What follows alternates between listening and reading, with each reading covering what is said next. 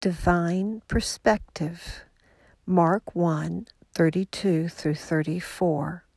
Welcome to a Ministry of Hope with Sarah Jones.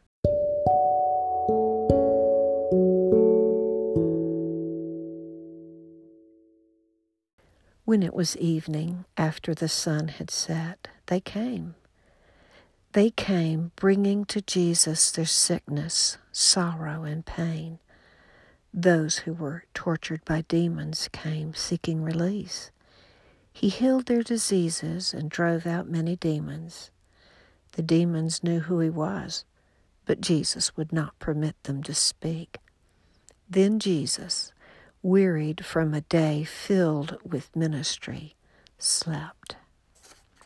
Very early in the morning, while it was still dark, he got up, went out, and made his way to a deserted place, Mark 1:35. When he arose, the light was shrouded by darkness.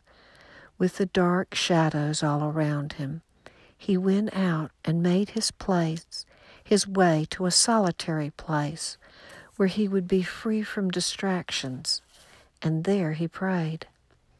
What does it look like when the Son of God prays? The Greek word used in Mark speaks of an exchange. This is a prayer of worship filled with truth that light will conquer darkness, the darkness of night, filled with suffering and the grief of those who are tormented, will not last forever, but will be followed by the rising of the sun and the coming of a new day. Jesus' time of solitude came to an end when Simon and his companions found him. They came with the message that everyone was looking for him. The sun had now risen, a new day had dawned.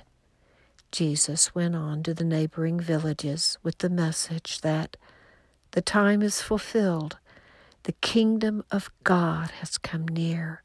Repent and believe in the good news. And Jesus went on into all of Galilee, preaching the good news and driving out demons. I awakened before the dawn, my heart heavy with concerns for those I love and aware of the battle that rages between good and evil. It is here, in this place of solitude, that I close my eyes in prayer and open my eyes of faith. Here I see clearly how God richly grants his presence and provisions when I seek him. I watch as the light grows stronger and am reassured once more. Though I am limited and often feel crushed by sorrow, I see that the God to whom I pray is limitless.